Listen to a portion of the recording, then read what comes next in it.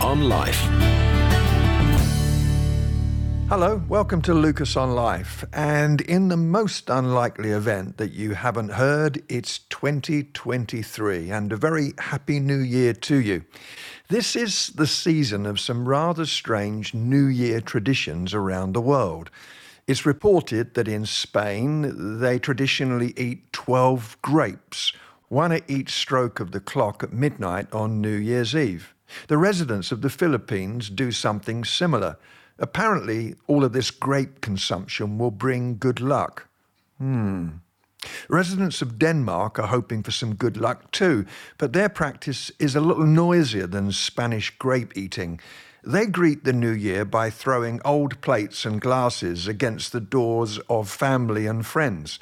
Apparently, this is supposed to be a sign of love and friendship. They also stand on chairs and jump off of them together at midnight to leap into January. Get it? Don't try that at home. The Colombians are apparently hungry to travel each new year, and so they carry empty suitcases around the block, which is rather odd to me because carting cases around is one thing that puts me off of travelling. In Brazil, as well as other Central and Southern America countries like Ecuador, Bolivia and Venezuela, it is thought to be lucky to wear special underwear on New Year's Eve.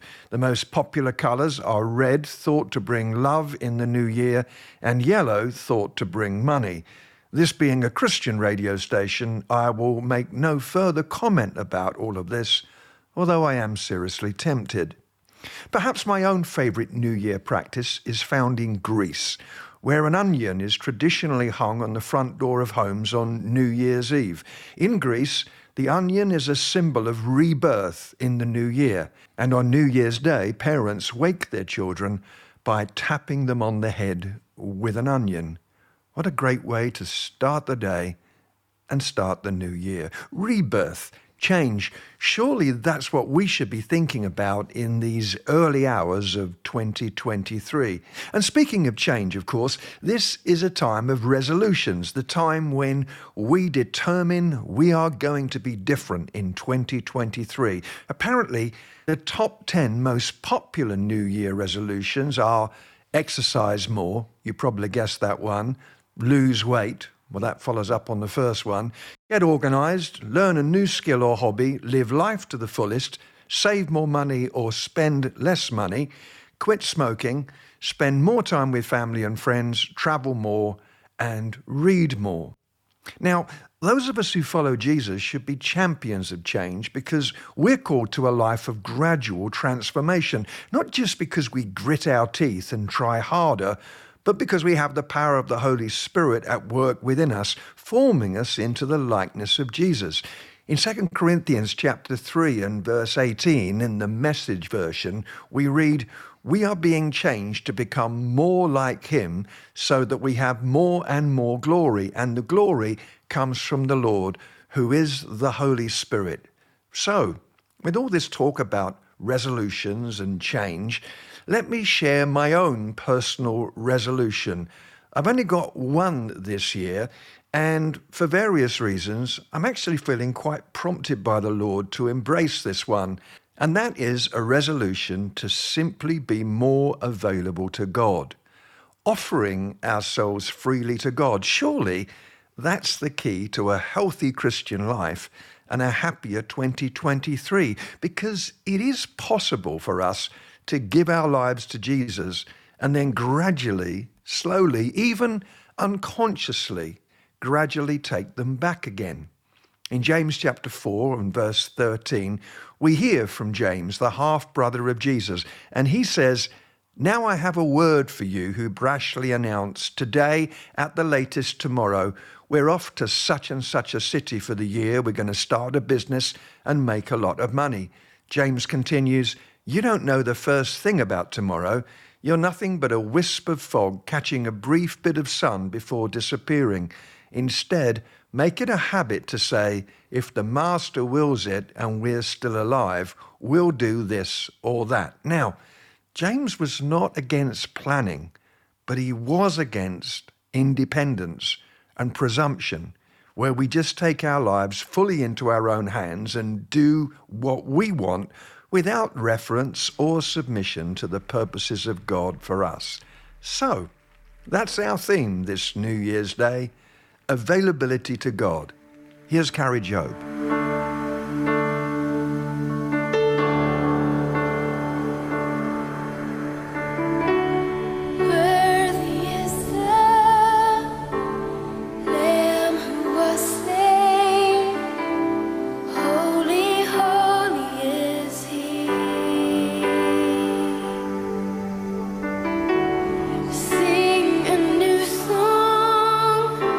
To him who sits on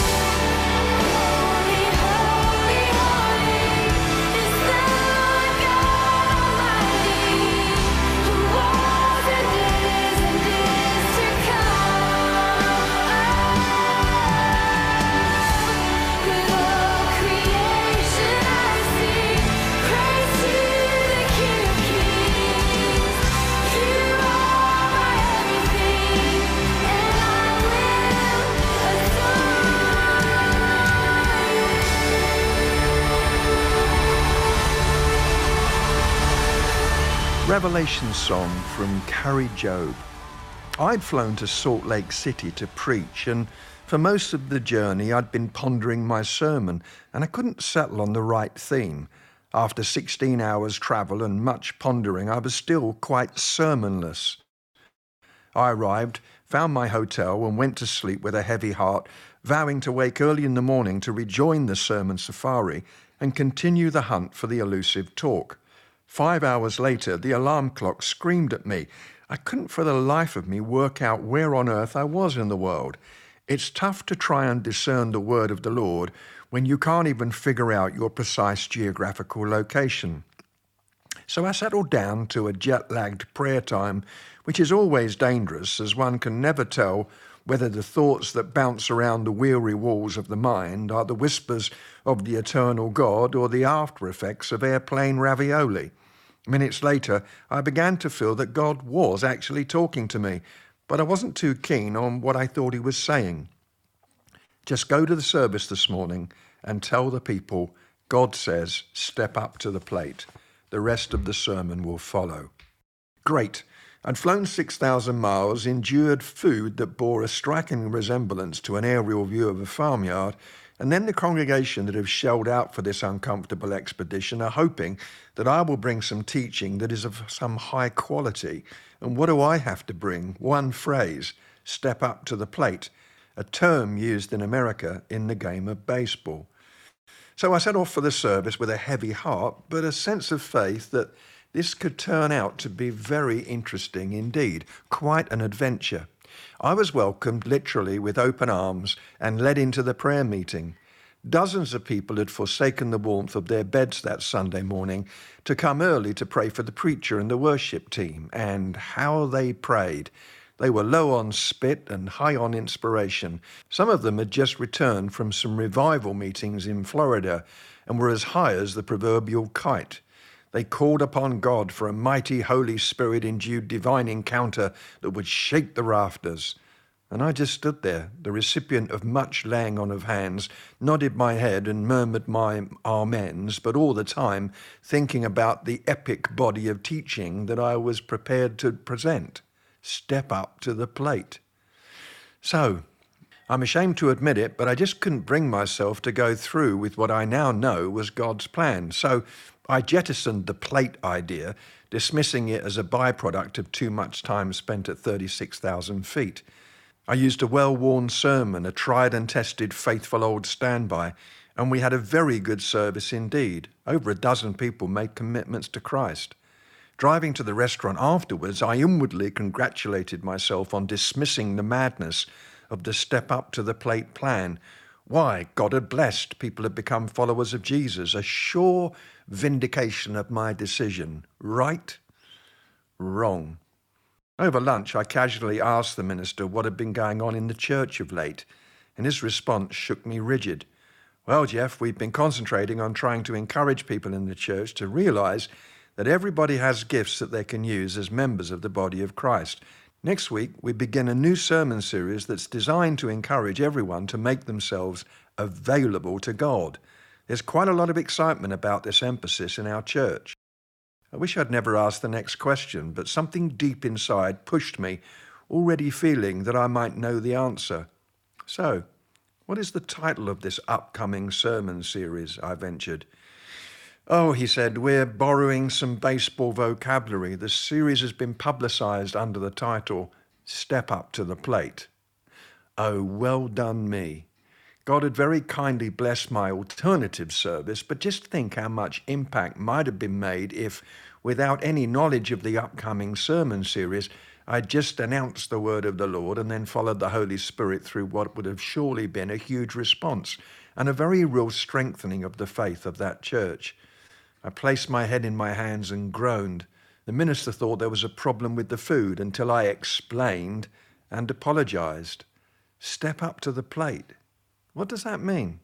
Put simply, God was urging his people to make themselves available to accept some responsibility, to play their part as members of his team. Generally speaking, the Lord uses people who want to be used. His preference is for willing volunteers who make themselves available rather than begrudging conscripts. Isaiah in the Old Testament is an example. Remember his call? The poor chap was having quite a crisis about his own naughtiness and was intent on reciting his woe is me speech endlessly. God sent an angel with a hot coal in his hand with orders to burn Isaiah's mouth with said coal. This incendiary strategy was presumably designed to silence the "I'm no good and I'm useless" speech. And then the Lord decides that there's a vacancy. A job must be filled. Now, bear in mind, in this episode, there's only God, Isaiah, and the occasional angel around, but God addresses Isaiah with what can only be described as a cosmic hint. Who will go? Who shall I send? God asks.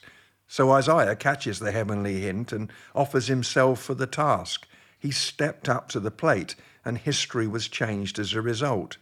Meanwhile, back in the restaurant, I realized the irony of my mistake.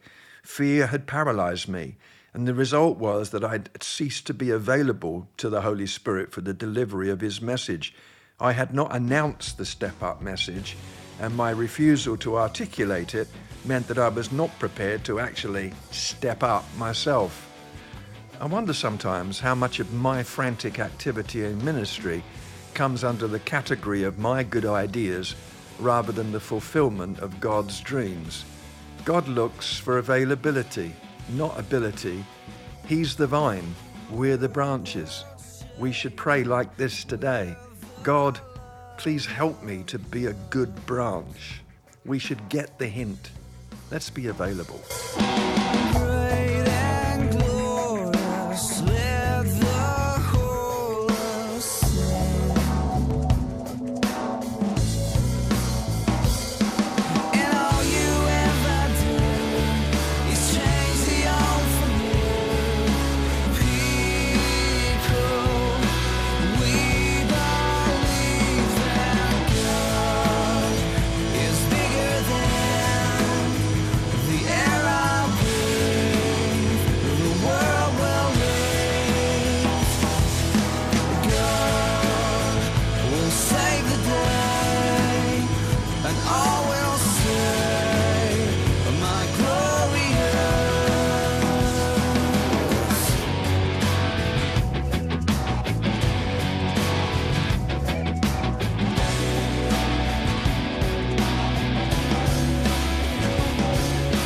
clouds are breaking, heavens come to earth. Hearts are awakening, let the church bells ring. And all you ever do is change the old for new. People,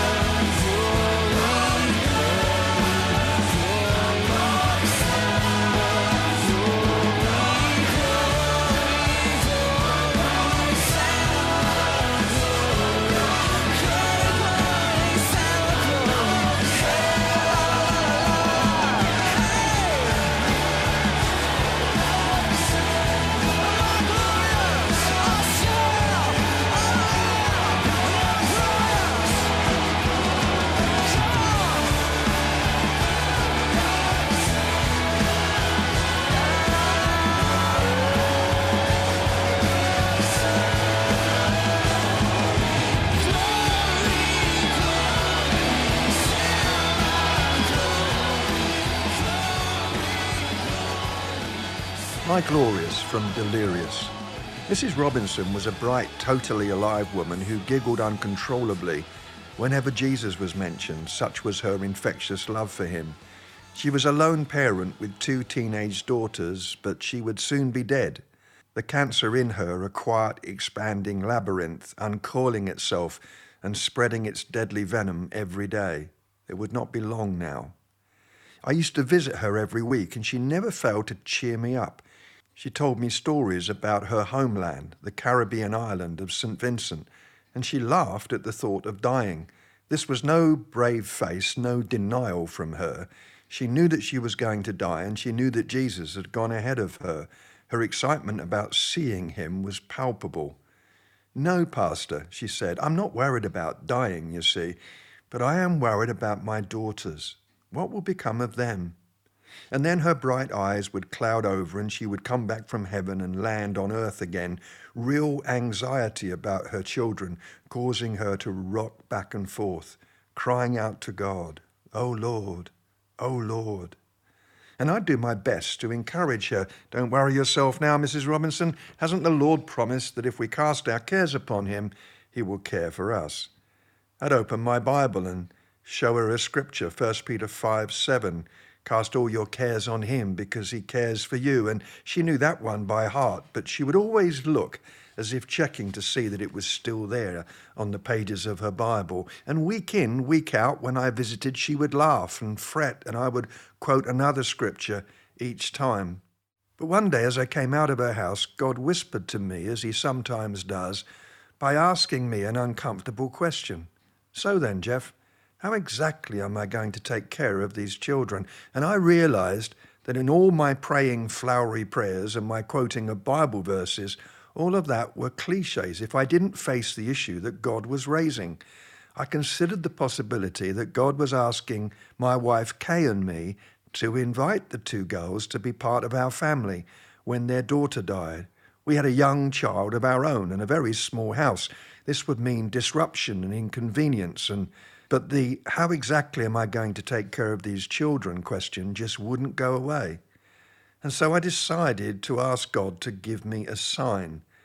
It wasn't terribly wise, but on this occasion, it actually worked. I said to God, "I'm going to walk into our house, and without any discussion or prelude, I'll simply announce to Kay that I feel we should become foster parents to the girls." And the catch was that Kay was to say, without any deliberation or hesitation, "Sounds like a good idea to me, Jeff." My wife Kay is a thoughtful, sensible person. Impulsive is not a word that I would ever use to describe her. So I walked into the house, pecked Kay on the cheek and said, "I think we should foster the girls." Without a moment's pause, Kay gave her response, "Sounds like a good idea to me." Ouch. So we did. Mrs. Robinson passed away without any concern about the future for her children, and we became a family of 5. It was a wonderful time. Don't get the picture of our Lucas extended family as something out of Little House on the Prairie. It was a learning time for all of us, not least me. But those 2 lovely girls became a very real part of our extended family, and they still are to this day. I think I learned a lesson so powerful in that moment, and that is that God may interrupt our lives rather beautifully. This year, in 2023, let's be available to God and say, "Here I am. What would you like me to do?" Happy New Year. See you next week. Lucas on Life.